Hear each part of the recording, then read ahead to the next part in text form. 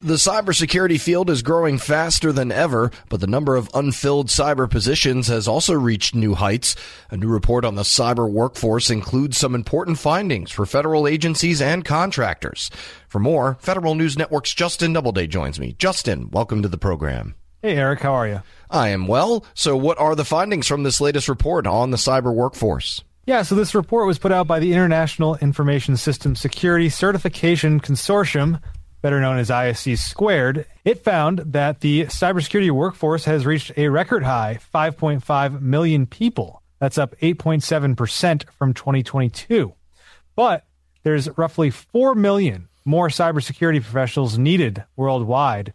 And that means the cybersecurity workforce gap has widened by about 12% from last year. So, there's more professionals coming into the cybersecurity workforce, but there are even more that are needed to fill all the open job positionings.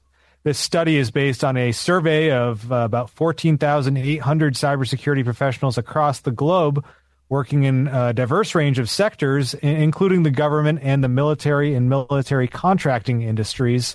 So there's some relevant findings here for, your federal manager, policymaker, member of Congress, what have you, who's looking at this hot topic of the cybersecurity workforce.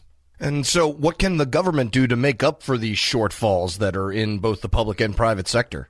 Yeah, so, it's interesting. The public sector actually saw the fewest cyber layoffs per the ISC Squared report, but they also had the most shortfalls. 78% of respondents working in government said they had high faced staffing shortages, and 76% of those working in the military contracting sector faced staffing shortages. That's at the top of all sectors. And so the report finds that there really is this need to develop new and innovative recruiting and retention programs, especially in the federal sector, and that there's this need and this push really already underway to expand pathways into the cyber workforce. The report found that 80% of cybersecurity professionals agree there are more pathways into the cyber field than ever before. Starting out in IT continues to be a major stepping stone. 52% of those surveyed said they started out in IT before pivoting to cybersecurity. But 45% said they learned about cybersecurity concepts outside of formal training, outside of, doing a degree or a certification course. So that's a pretty remarkable finding. Nearly half of those in the field kind of did it on their own and found a way into the field. And only 31% say that they got a bachelor's degree in cybersecurity or a related field. So only 1/3, went to school, which really lines up, or went to school specifically for cybersecurity, which really lines up with this push we're seeing in government and parts of industry for skills-based hiring, as it's called, as opposed to focusing on degrees. Tara Wisniewski is Executive Vice President for Advocacy, Global Markets, and Member Engagement at ISC Squared, and she told me a little bit more about some of these big findings from the report. And what I think is particularly important about cyber is the landscape and the technology change so fast that traditional workforce strategies are not going to be as effective. And so there really is, I think, a call for what can the federal government do to open up the talent pipeline. It's Tara Wisniewski from ISC Squared. We're speaking with Federal News Network's Justin Doubleday. So are any agencies going to start adopting new cyber hiring practices to help mitigate some of these shortfalls? Yeah, well, we've seen a couple agencies over the past several years adopt kind of specialized cyber recruitment and retention programs. The Defense Department, of course, has its Cyber Accepted Service that has many thousands that they've now recruited into that kind of specialized cyber program with higher pay, different recruiting and retention type policies compared to traditional fields. And then the Department of Homeland Security has its new cyber talent management system that launched in 2021. It's very similar to DoD's Cyber Accepted Service. But other than that, there's really a patchwork of kind of authorities across the federal government. Many agencies don't have any specialized sort of cyber hiring authorities, so they have to get a little creative. The White House earlier this summer released a cyber workforce and education strategy, and it really prioritizes the shift to skills-based hiring, where you're doing sort of skills assessments of applicants who are looking at a federal cybersecurity position as opposed to the traditional, degree requirements and self-assessments and things like that. That's early days, though. Congress is also in some quarters pushing the administration to kind of open up the aperture in terms of who's qualified for a cyber position. A bill called the MACE Act that passed in the House last month would actually require agencies to use only skills-based qualifications as opposed to degree-based qualifications for cybersecurity positions. So there's some movement, but as I said, it's early days. When you talk about human capital these days in any field, really, you have to talk about diversity. What was in the report about that? Yeah, the ISC Squared report included, actually found a link between skills-based hiring and diversity efforts, the success of diversity efforts. Organizations that used skills-based hiring have an average of 25.2% women in their workforces, which is, relatively high for the cybersecurity field, as sad as it is to say. It's still very much lagging behind these days. And that compares to 22% for those who have not adopted those practices. So a 3% margin, but there's definitely a margin there. And one of the major goals of the White House's cyber workforce strategy is to strengthen the cyber workforce through greater diversity and inclusion. The theory is that if you can open it up to skills-based hiring, you can also get greater diversity and inclusion in your cyber programs. And, that's something that the White House is looking at, something federal agencies are looking at. And so, Wisniewski told me the face of cyber is really changing. More women are coming into the field, more diversity in terms of race, class, and gender, and just more diversity of people coming in from alternative routes other than, the traditional pathway of a college degree or, starting out in IT. So there's some movement there in the diversity front as well in this report. All right. And any other important trends across the cyber workforce that this report pointed out? Yeah, one interesting thing is that it shows this kind of burnout from the understaffing and all the stress that comes with working from cybersecurity might be having something of an effect. Job satisfaction dipped slightly this year, with 70% of respondents saying they are either very or somewhat satisfied with their jobs. That's down 4% from last year. Now, that's still 70%. That's still pretty high, but it is a downturn for really the first time in these reports. And that shows that, a lot of maybe the cutbacks that happened largely in the private sector in the cyber field over the last year due to, the challenging economy and things like that might have had an effect in addition to the traditional, typical stress that comes with a cyber job. Wisniewski pointed out to me for, federal agencies and policymakers that cyber requirements and regulations are also kind of on the rise. It's been a big priority of the Biden administration to set cyber standards. And just with all these cybersecurity incidents that are happening, there's this push to have more requirements in place across sectors. But Wisniewski argues that should come with a corresponding push to have some more cyber workforce development, because these requirements are actually increasing the demand for cyber employees. Here's what Wisniewski had to say about that. If there's going to be a move to legislate and regulate, there needs to be a lot more, I think, communication and focus on what that means and what that impact is. We would love to see, I think, whenever that comes out, there is also a stream of, the commitment to building the workforce, because we have to do something different. And again, that's Tara Wisniewski, Executive Vice President for Advocacy, Global Markets, and Member Engagement at ISC Squared. All right. Well, Federal News Network's Justin Doubleday, thank you so much for filling us in. Thanks for having me. And you can find more of Justin's reporting and a link to this report at federalnewsnetwork.com. Leadership today, especially within the federal workforce, is being tested more than ever before. As the Cybersecurity and Infrastructure Security Agency's Chief People Officer, Elizabeth Comstetter sees a focus on people as absolutely crucial to her leadership style. Comstetter joined Shane Canfield, WEPA CEO, to reflect on her years of experience leading in the federal human capital space. Hello, and welcome to the Lessons in Leadership podcast. I'm your host, Shane Canfield, CEO of WEPA. Today I'm joined by Dr. Elizabeth Comstetter, Chief People Officer at the Cybersecurity and Infrastructure Security Agency. Elizabeth, welcome. Thank you. Great to be here. In your current position at CISA, one of your responsibilities is ensuring a people-first culture. Explain what that is And what's the role of leadership in creating and shaping that culture?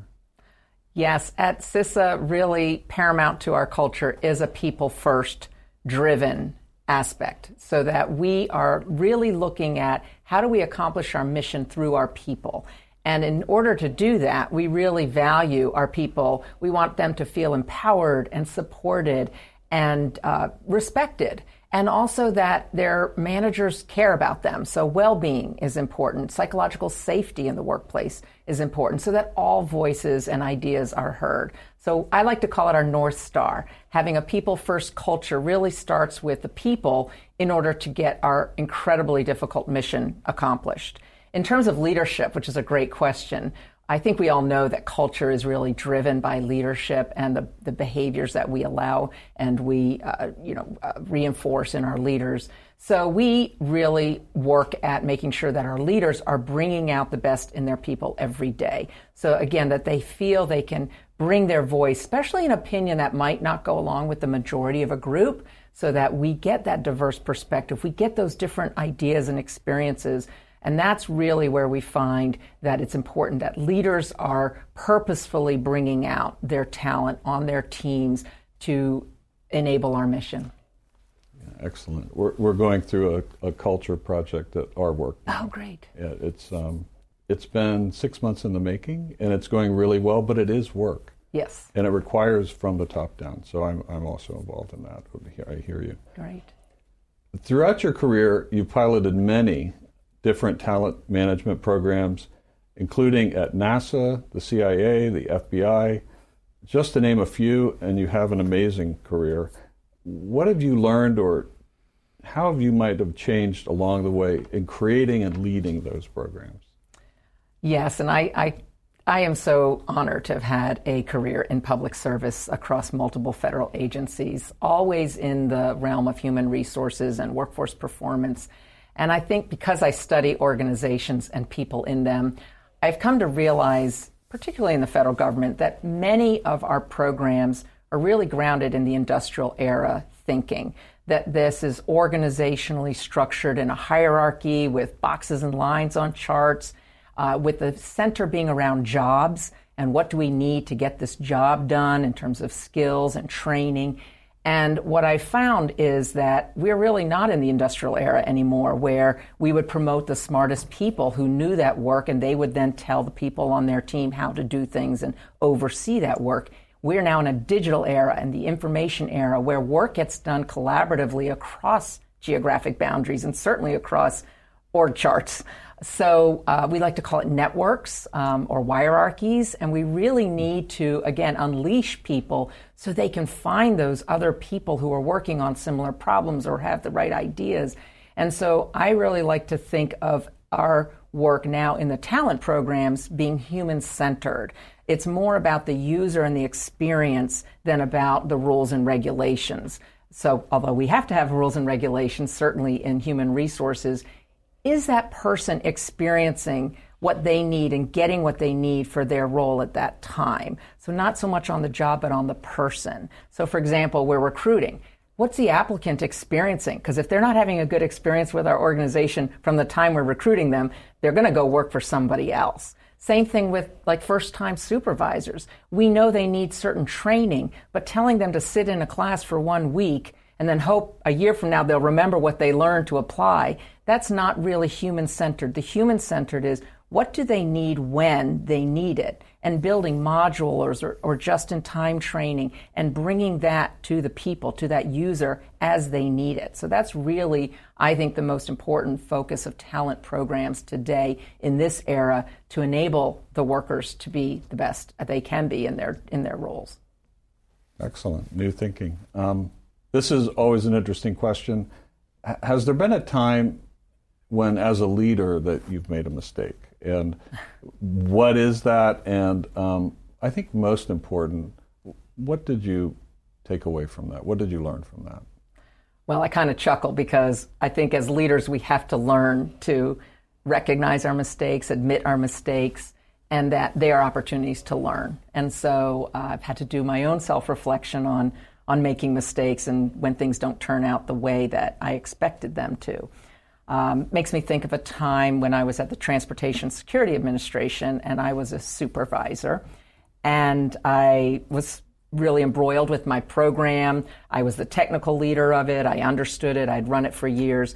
And I was making a briefing for a decision that had to be made about this program that was very near and dear to me. And I presented the briefing to one of the very senior people in the agency. And I think there were about 20 people in the room.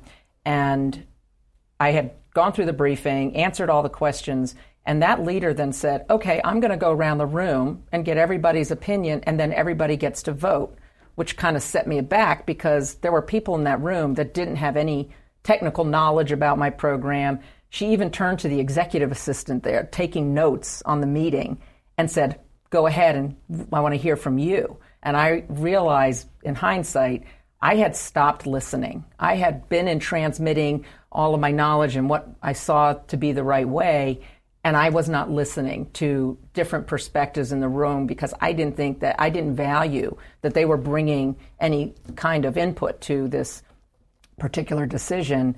And it didn't go as I had hoped, and I left very disappointed and was busy blaming the senior leader and how that meeting was conducted, that she let all these people have opinions when they didn't know, in my mind, didn't know what they were talking about.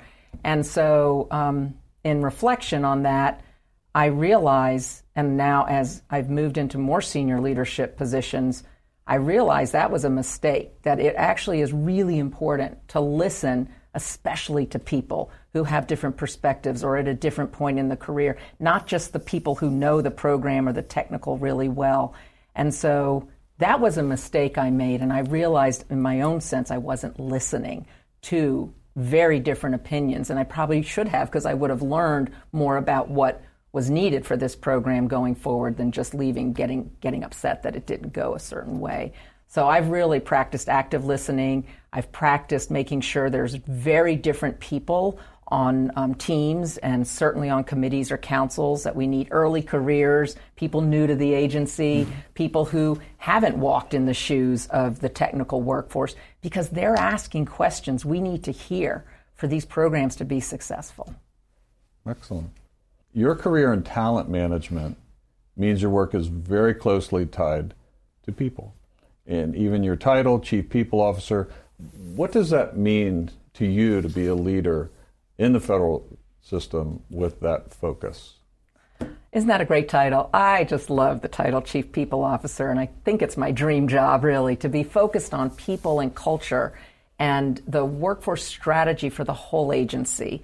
And I'm just so excited to be at CISA at this point in time. We're only 4 years young as an agency, so we're really still creating who we're going to become as an agency and what is our culture and what kind of people and talent do we need to be sure we have to be successful.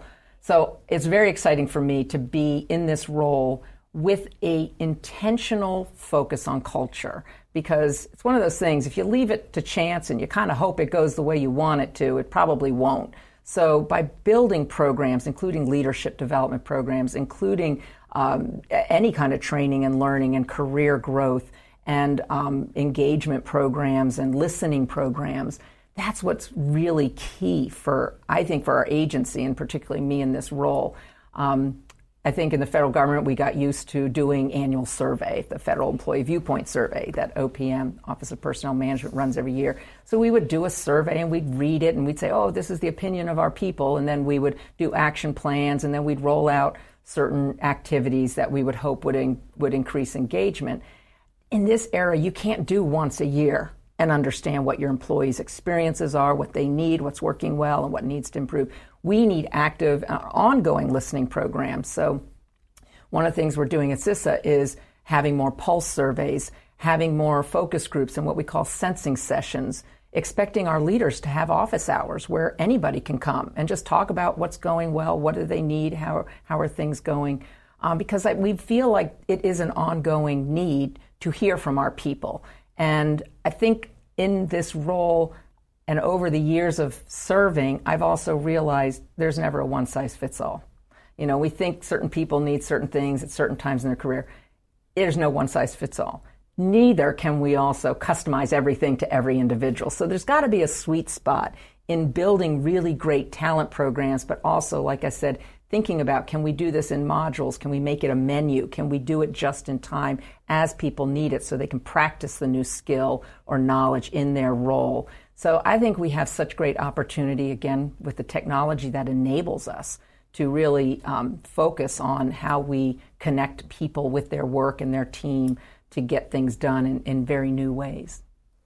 This is always an interesting question. Is there a figure, either from your personal life, your past, somewhere in history generally, that inspired you, your leadership style, how you view leadership? There are many figures who have been very inspirational to me, but there is one that sticks out, and that's my mother, Paula Brownlee, who has been a very inspiring leader to me all my life. And I think because, first and foremost, she had a strong family and a strong career. And that's something I always wanted. And I saw her first as my mother, but then I also saw her as a leader in her career and in academia, which was her chosen field. But I always knew her family came first.